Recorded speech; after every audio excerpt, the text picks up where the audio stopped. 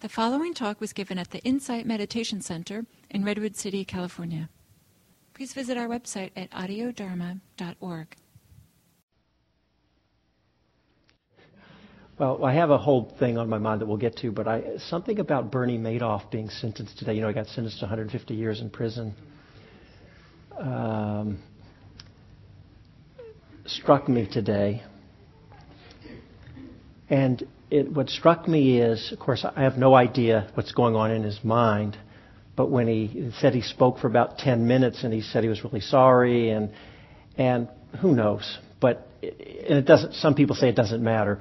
But to me, I thought it sort of struck me just seeing his demeanor and everything that he really does feel sorry. It doesn't. I'm not saying it made up for it, but it was almost, he's looking back and like, I can't, I did this and it was terrible.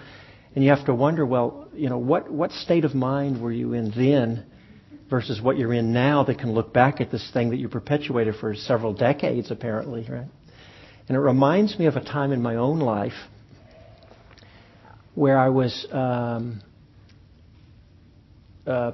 of a startup company that went public, and I did, okay on the stock.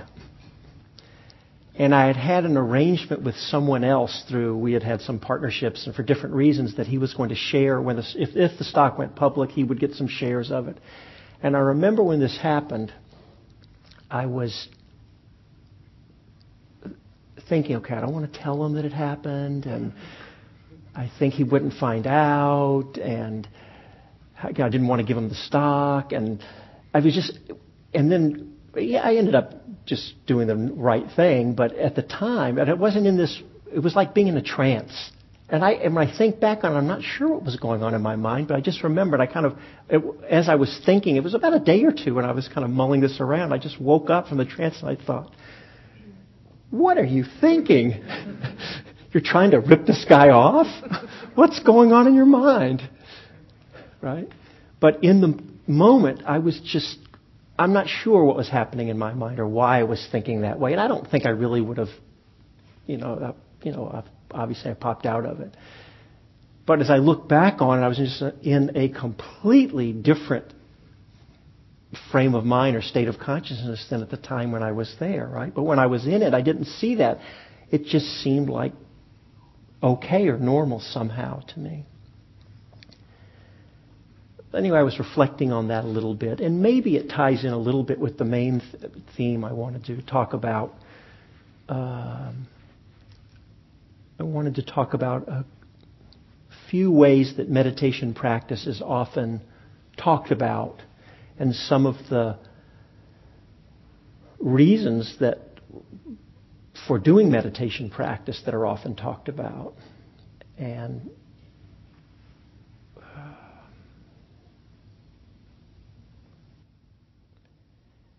anyways, just some different approaches people have to the subject of why we meditate.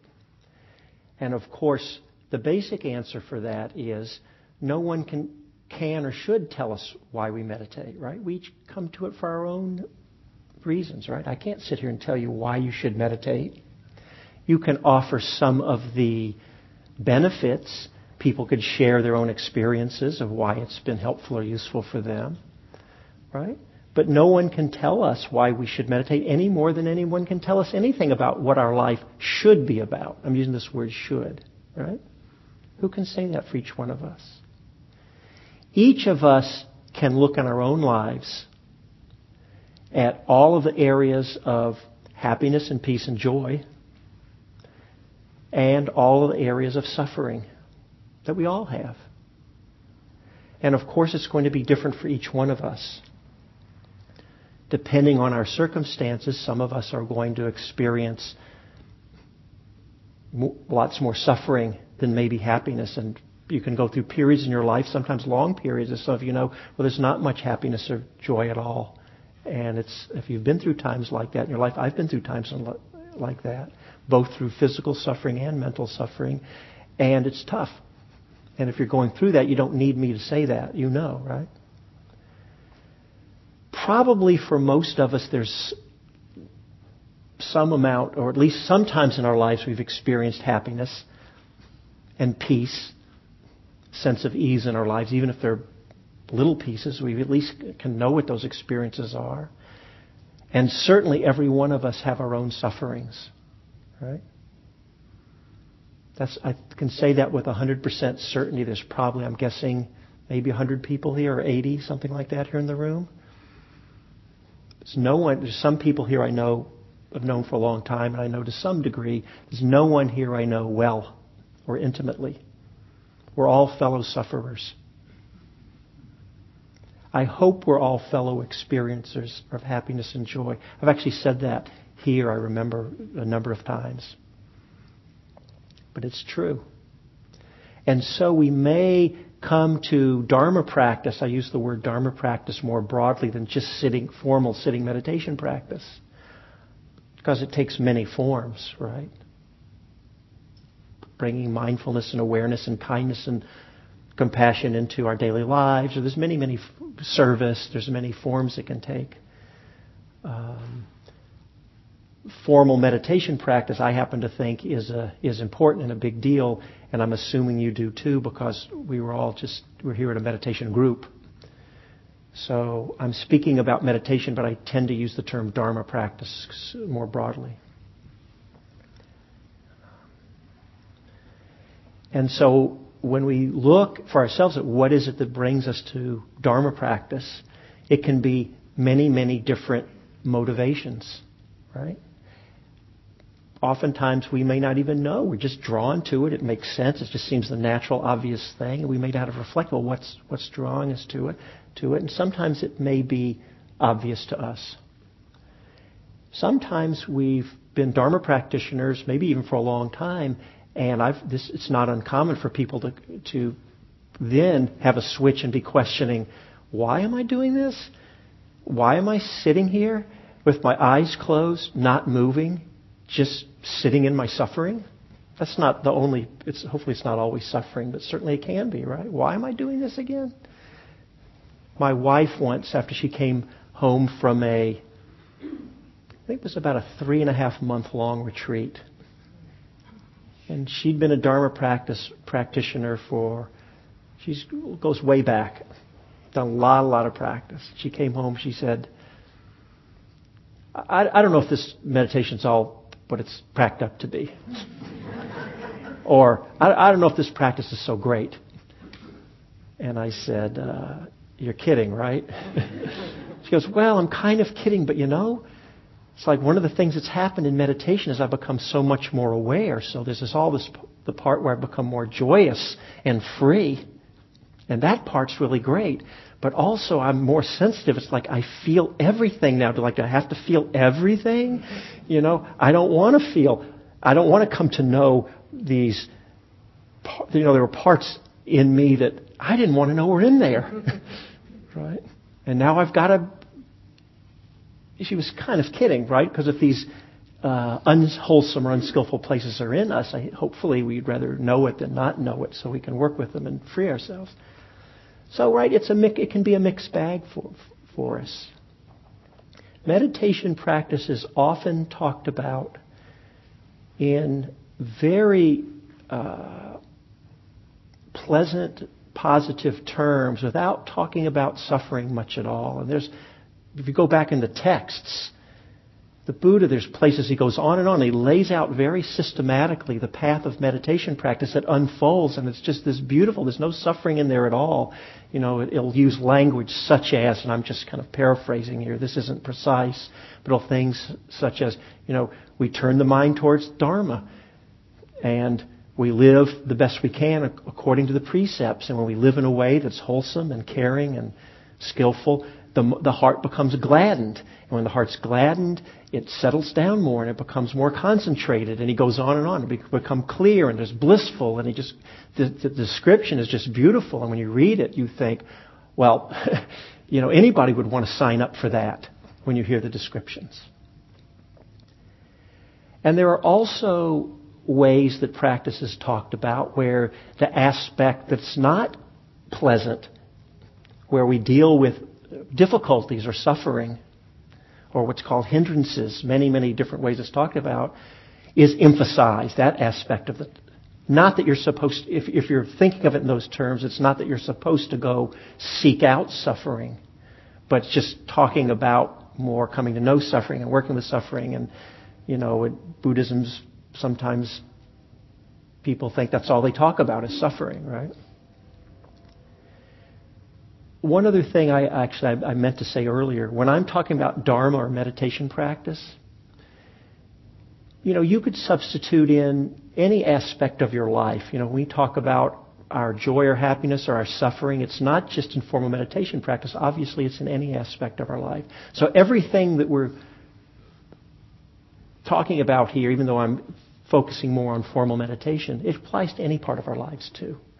Really, when you think about it, formal meditation it's just a continuation of any part of our daily life. It just takes a certain form, right? In the moment we come here and most of us, not all of us, most of us would close our eyes. You don't have to close your eyes, but we generally do that. And we create specialized circumstances to turn the attention inward. You could think of it as that's just what daily life looks like in the moment, right? It's just the continuation of the flow of experience. So these two aspects of the meditation, this what you call I'll call it the pleasant and the suffering. One way it's talked about is using the terms purity and purification. So I'm going to use those terms, and those can have different connotations for different people. So they can have different meanings. So I'll try to explain what I mean. I'm just using them because traditionally you can hear them. They're terms that can be used. So the purity, well, there's the important aspects of meditation, and this is really these pleasant ways it's described, where we do train the mind to become less distracted, more still, more quiet, more peaceful. From that comes a clarity. It can be very blissful and pleasant. And there can be a sense not only of profound calm and peace and well-being. And for those of you, I know there's many people who have been long-time practitioners. Some of you might be newer and maybe not have experienced these things. If you're newer, sometimes people can too, for sure. But these experiences are important for two reasons. That aspect of the meditation is important for its own sake, right? Because it's very healing and it's restful and it can be inspiring to see what can happen, right? And many of you have experienced this yourself. And these not only this profound sense of well-being and peace, but a clarity and a level of seeing into the nature of all experiences, certainly into our own minds and bodies, can be quite profound. And whole levels of our being can be revealed that we didn't know about. Places of incredible wisdom and beauty that perhaps we didn't even know we had can be revealed. So this is an important part of what can and does happen in meditation practice. It's very, very important. We're often drawn to meditation because of hearing things like that. The poster says, come to the meditation group or retreat to get inner peace or inner happiness, right? It didn't say, come and suffer. We can't say that or you wouldn't show up, right? We have to say it. But seriously, it is an important part of what actually does happen in the meditation practice. And that may draw us. What comes along with it for every one of us is, along with, we're not saying that part isn't important, but along with that, there's the parts where the times when we can be dealing with a lot of difficulties, just as in daily life, right? All of us have our areas of suffering and struggle. It's just a reflection of that in our meditation practices too. And so all of these difficulties, sufferings and difficulties in the physical body can happen. Emotional, psychological, mental, many, many different areas of difficulties that can come up. the typical reaction about these is people, and they want to push that away, or I have to get back, where's the inner peace or the clarity or that well-being? I'm not feeling well-being at all right now. My old whatever, self-esteem is up, or self-worth, or my fear or shame or trauma, or, just whatever form it can take for you can be up. Anger. And we sometimes think something's going wrong and we struggle against that. But that's an important part of the meditation practice. And an important skill to learn is, and it can often take time, and it's an important shift that happens when we start to not automatically, habitually react in aversion against that, but just opening to what's actually happening in the moment and see, oh yes, it's suffering, it's unpleasant. Would I choose it? Probably not. But it's what's actually happening in the moment, and what are the root causes, what's really going on. Let me get interested and look deeper into the nature of this suffering. Right? It's an important place. So the times when the mind is clear, awake, and has a sense of really being free, that's maybe when we might use the term the purity. But what happens, it actually makes sense when you think about it. What happens is when we cultivate and strengthen these wholesome, beautiful, wonderful meditative states, you could just hang out there and enjoy the pleasantness of it, but that's really actually is a corruption of what the practice is about. And all of us will do that at some times, and okay, it's not that big of a deal. But we want to keep in mind, what's it really for? It's the clarity of the mind that we can turn into seeing more deeply into the nature of our own minds and bodies, the nature of all experience. We start to see, I'm not going to get into it tonight, but we talk about seeing deeply into the nature of impermanence and selflessness and unsatisfactoriness or suffering. We start to see these qualities more clearly. We start to see the conditioned patterns in our minds and how we create so much of our own suffering. I won't claim that we create 100% of our suffering. We create a lot of our own suffering. A lot. An example I've used here before, but it's a good example, so I'll use it again, is if you've ever been sitting in meditation. Of course you have. The times when you've sat in meditation and have struggled and it's been difficult, you've not had a pleasant sitting, and you're just gutting it out, toughing it out until when is that bell going to ring? And then you hear the sound. And in that instant, the mind just kind of goes, and relaxes. You haven't moved. Nothing's changed. All that's happened is this happened. The sound of the bell arose. The mind relaxed. Even before you've stretched out that knee that was hurting or opened your eyes, right? It's a perfect place to notice how much of your suffering is created in your own mind. Just an example. There's many, many examples that we don't notice all the time. So what happens during the times of clarity? Then we turn the mind, using that clarity, to look more deeply into our own being. By doing that, naturally, we're going to see more and more clearly and deeply. What's going to happen? Stuff's going to come up. You will, as I said, see places of beauty. It's not going to be all pain and suffering, but also you'll see other places in there that perhaps needed some tending to, or that you weren't aware of. Maybe patterns in the mind of you notice or just become clear. I use the word see a lot, but you could substitute in know or understand or perceive or really get it or experience. When I use the word see, it's not necessarily visual with your eyes. It's just understanding. And so what happens is through the purity,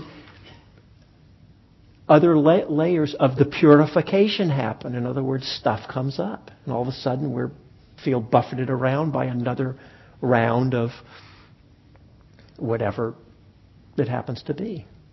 And so then we work the best we can with it, bringing the best amount of equanimity that we can. We just do the best we can. We bring the most clarity that we can. And sometimes by the nature of the purification process, it's not very clear in the moment. or we're struggling. And so we do the best we can. All right. The image that's used often is, you'll hear this many, many times, it's as if you had this cauldron that had molten, like a precious metal like gold, but it had some impurities in it. And then if you heat it, I have no idea if it actually works this way, but it's just the image. It's like the impurities bubble up to the surface, the crud or whatever, and then you can skim it off.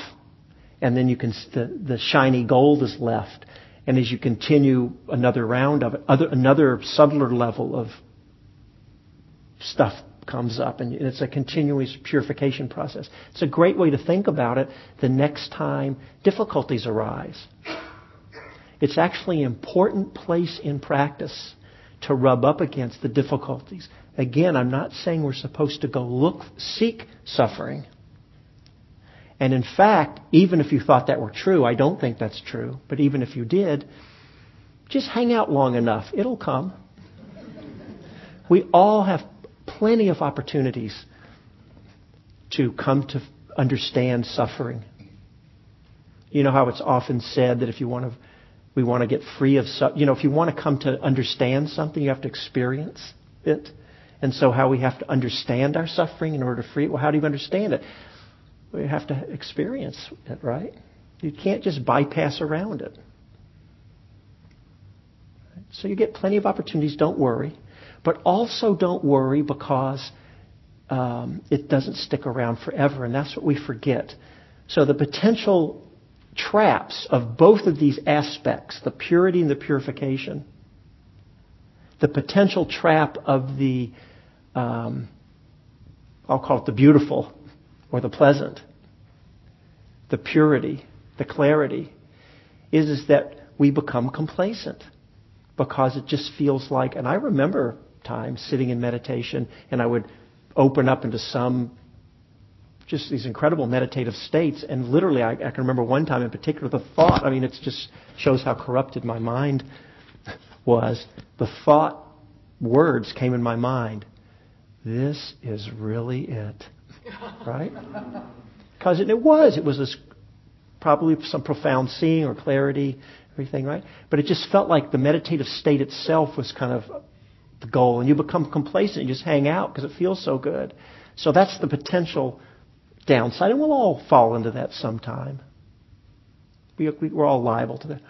The potential trap when the purification happens is, which we also will all probably fall into from time to time, is we think it's going to be like this forever.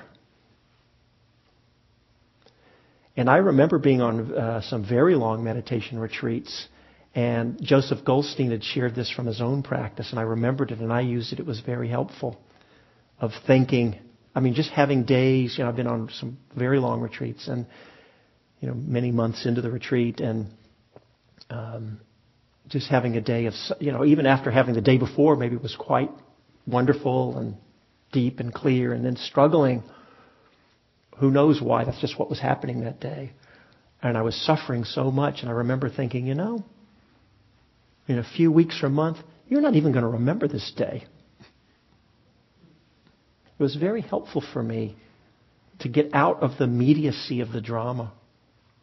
And it still can be challenging. I'm not saying it wasn't challenging at all, but to realize, it changes. And sure enough, I didn't stay in that suffering forever. And so pleasant, unpleasant, freedom, suffering, they all kind of come and go.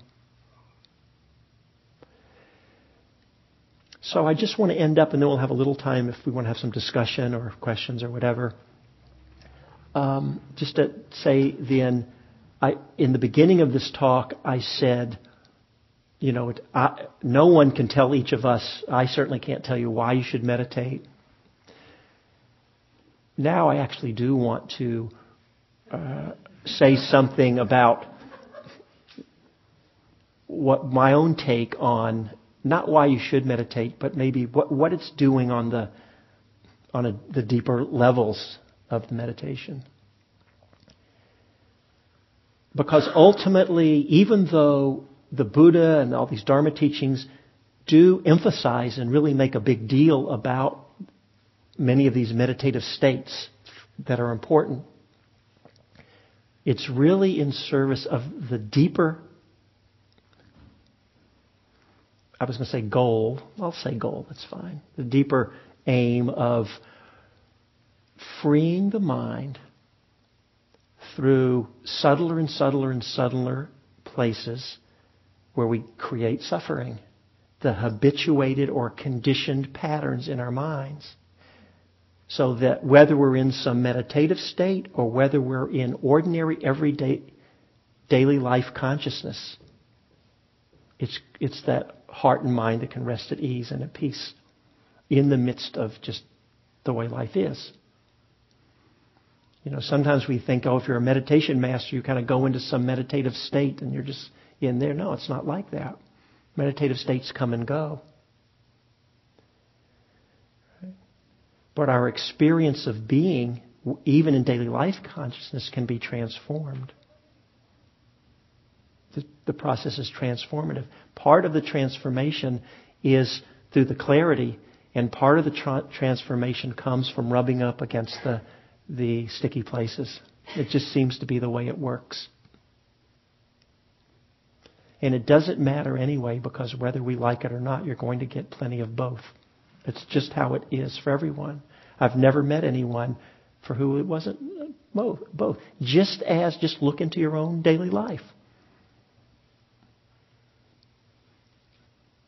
And then look into your meditation practice. It shouldn't surprise you that it's just a mixed bag.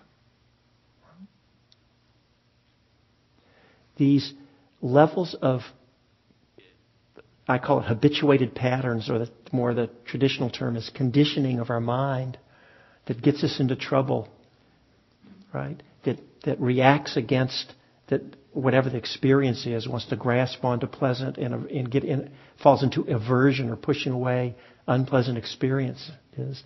It's subtle and it goes deep. And so, it's a lifelong process that we're on. Or if you believe the traditional texts, multiple lifetime process. You don't have to believe that stuff, all right? It just goes on and on. I'm just looking into my own practice. You can look into yours. I've been practicing, Jim mentioned, I've been practicing almost 40 years. Practice has been transformative. Absolutely. Transformative. And, we're human beings. It doesn't mean we don't have our places where we suffer. Right? And so we can notice those places, but how we relate to our suffering can change. So that the amount we suffer can start to liberate a little bit. But even when the difficulties or unpleasantnesses comes up in our own minds or bodies, we can start to shift our relationship with it more. At least be aware of it more instead of just caught in it more. And you know what? We'll have the times when we get caught and lost in it. We're human beings. For that, we bring in the compassion. That's a whole other discussion. But very, very important for all the times when we do suffer. I think I'll stop there. And we can see if there's any comments, or if you have questions, that'd be fine too. I think you want to pass the microphone, right? Yeah. Any comments or questions?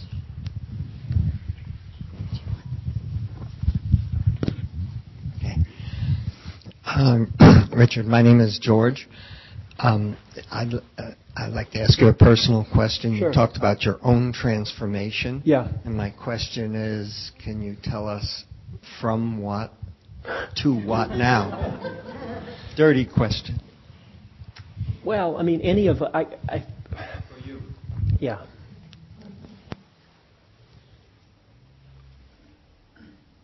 Well, let me just put it this way. I'm not going to go into a lot of story, but my own practice has been transformational on many, many levels. And this is not just me. I think anyone who's put time into any of this. Maybe it doesn't just come from Dharma practice. It might be we've done therapy. Maybe we've just lived on this earth long enough to gain some wisdom. But let me just put it this way. I would just invite every one of us here So there's a wide range of ages here, some older, some so quite right. So some of you don't maybe have as much years under your belt to do this exercise, but it'll probably work. Think back to your life and see if you can think of one thing, just one, where you can say, you know, I really used to suffer around this thing. And you know what? At least around this one aspect of my life, I don't suffer as much as I used to. I'm not saying it never comes up, but it's better. I'm freer around this. Now, if you can't think of anything, come talk to me later. So these are the kind of ways I'm giving you a general. I don't mind talking personally, and people have heard me talk. I share personal stuff all the time. I feel quite comfortable doing it. It's just, I'm just kind of giving a general answer there, but I could give you some more specifics if you want to. Other areas to look at, not just around specific if you've suffered or not.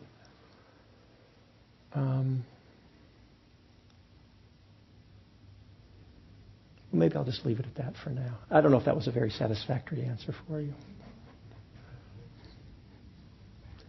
So while she's passing the mic, I'll just add one more to you.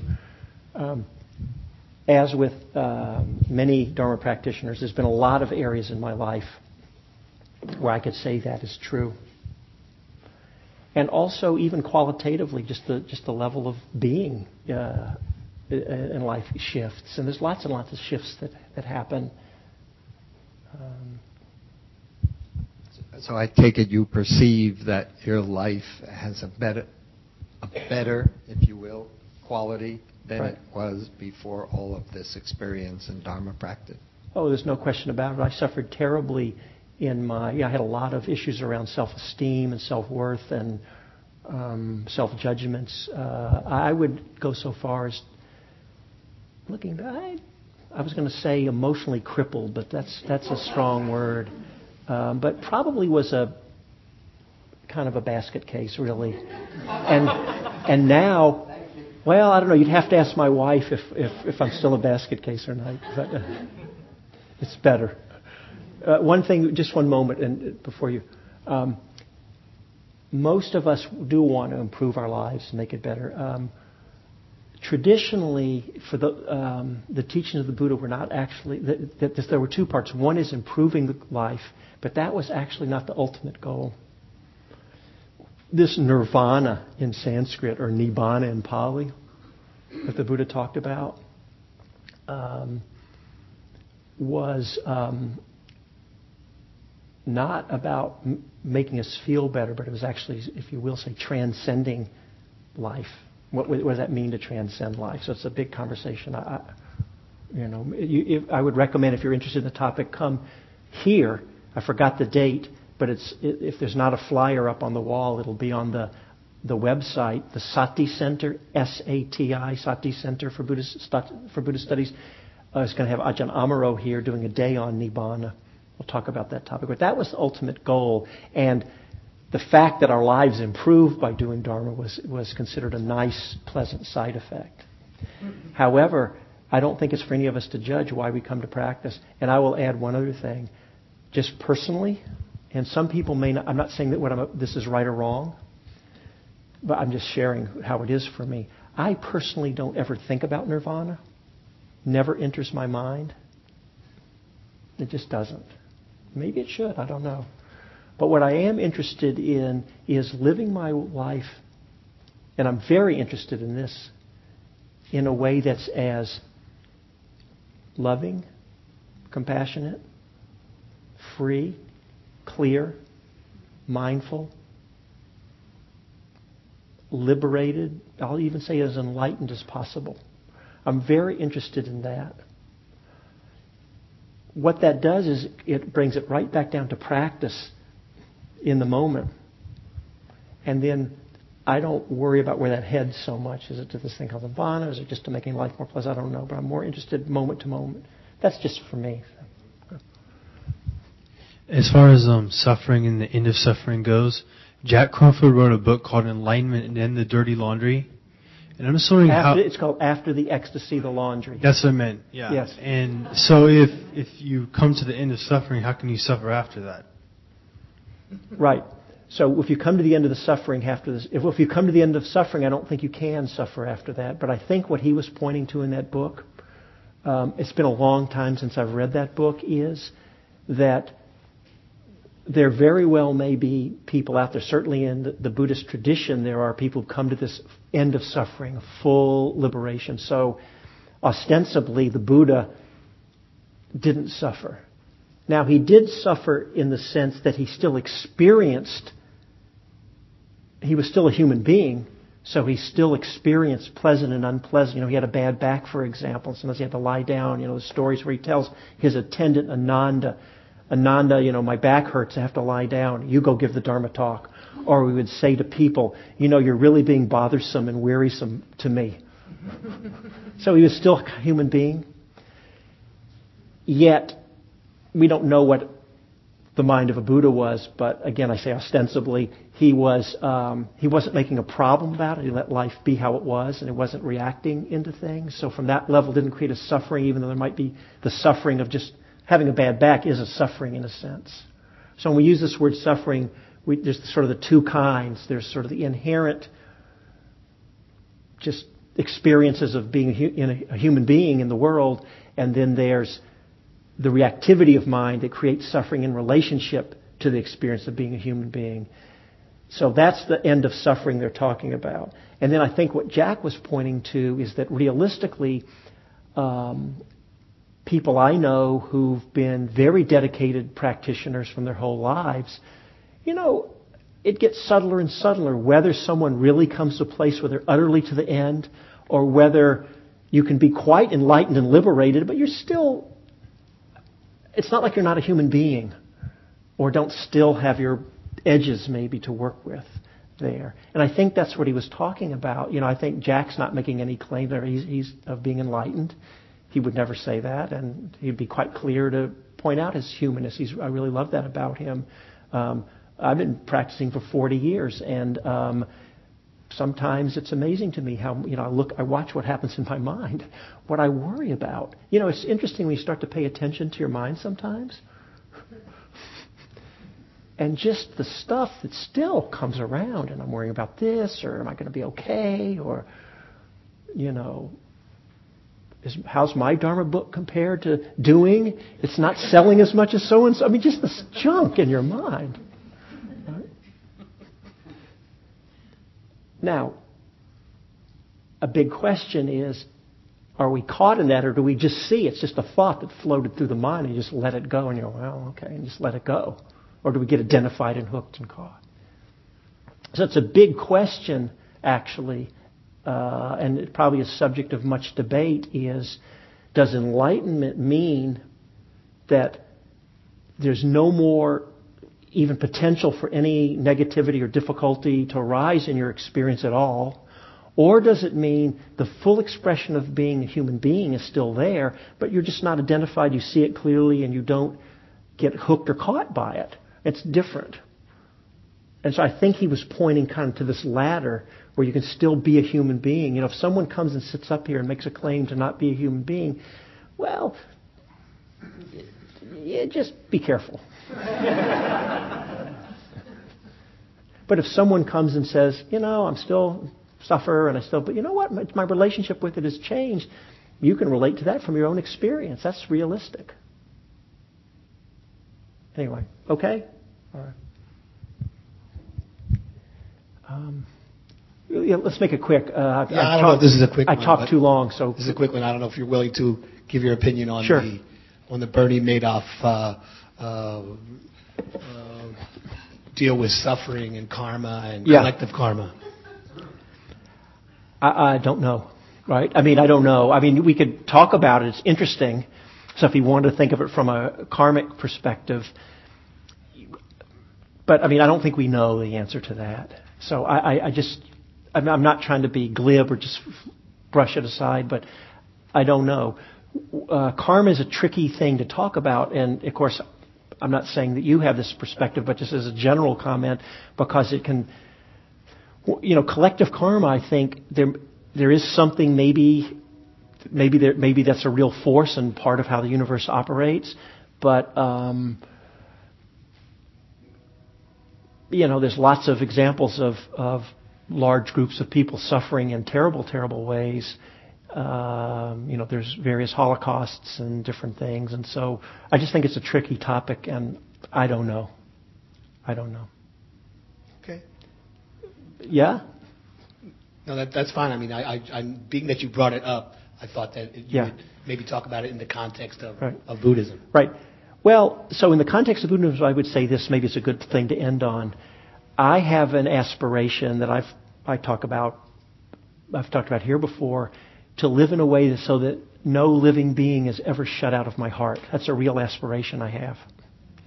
And I get many opportunities to bump up against where there's still work to be done, right? Because that's a big aspiration, but it is a real aspiration I have.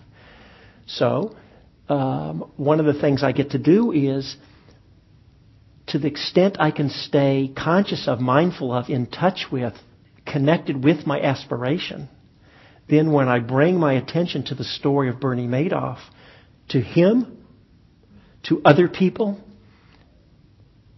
to the greater community, everybody who was touched in different ways, and there's a lot of opinions that I could have about him, about people. Well, why did you put all your money in? My mind can go off into all kinds of things, right? And come right back to my aspiration, and then how does that inform my thinking and my attitude towards them? So maybe from a Buddhist perspective, I would just offer that. Okay for now? Okay. Fine. All right. Well, it's exactly 9 o'clock, and I want to be respectful of the time. So what I'd like to do is this.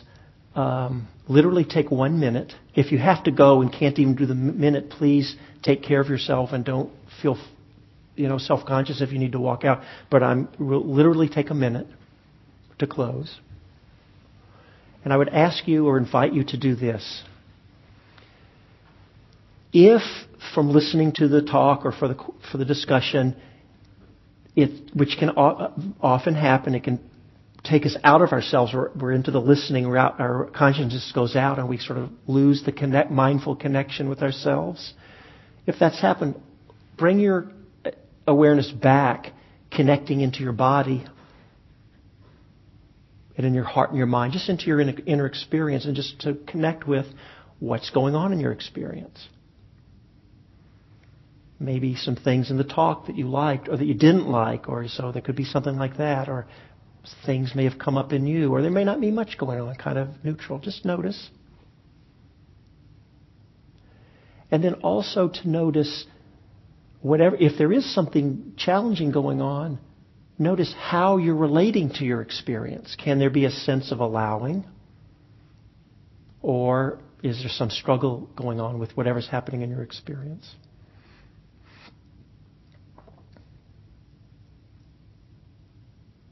And then finally, we'll just do what's called dedication of merit. And the term merit just means for any good qualities, good energy. We can call it merit. And we've all used our time well together this evening, right? We've come together to meditate together and reflect on this Dharma topics about different ways we approach meditation practice. And you could have done anything with your evening, and you came to spend a time practicing together. So we've all used our time together well. So there's been plenty of good qualities or good energy that's come about. And so let us offer that up. May it be for the benefit and liberation of all beings. May all beings everywhere be happy, peaceful, and may all beings come to an end of suffering.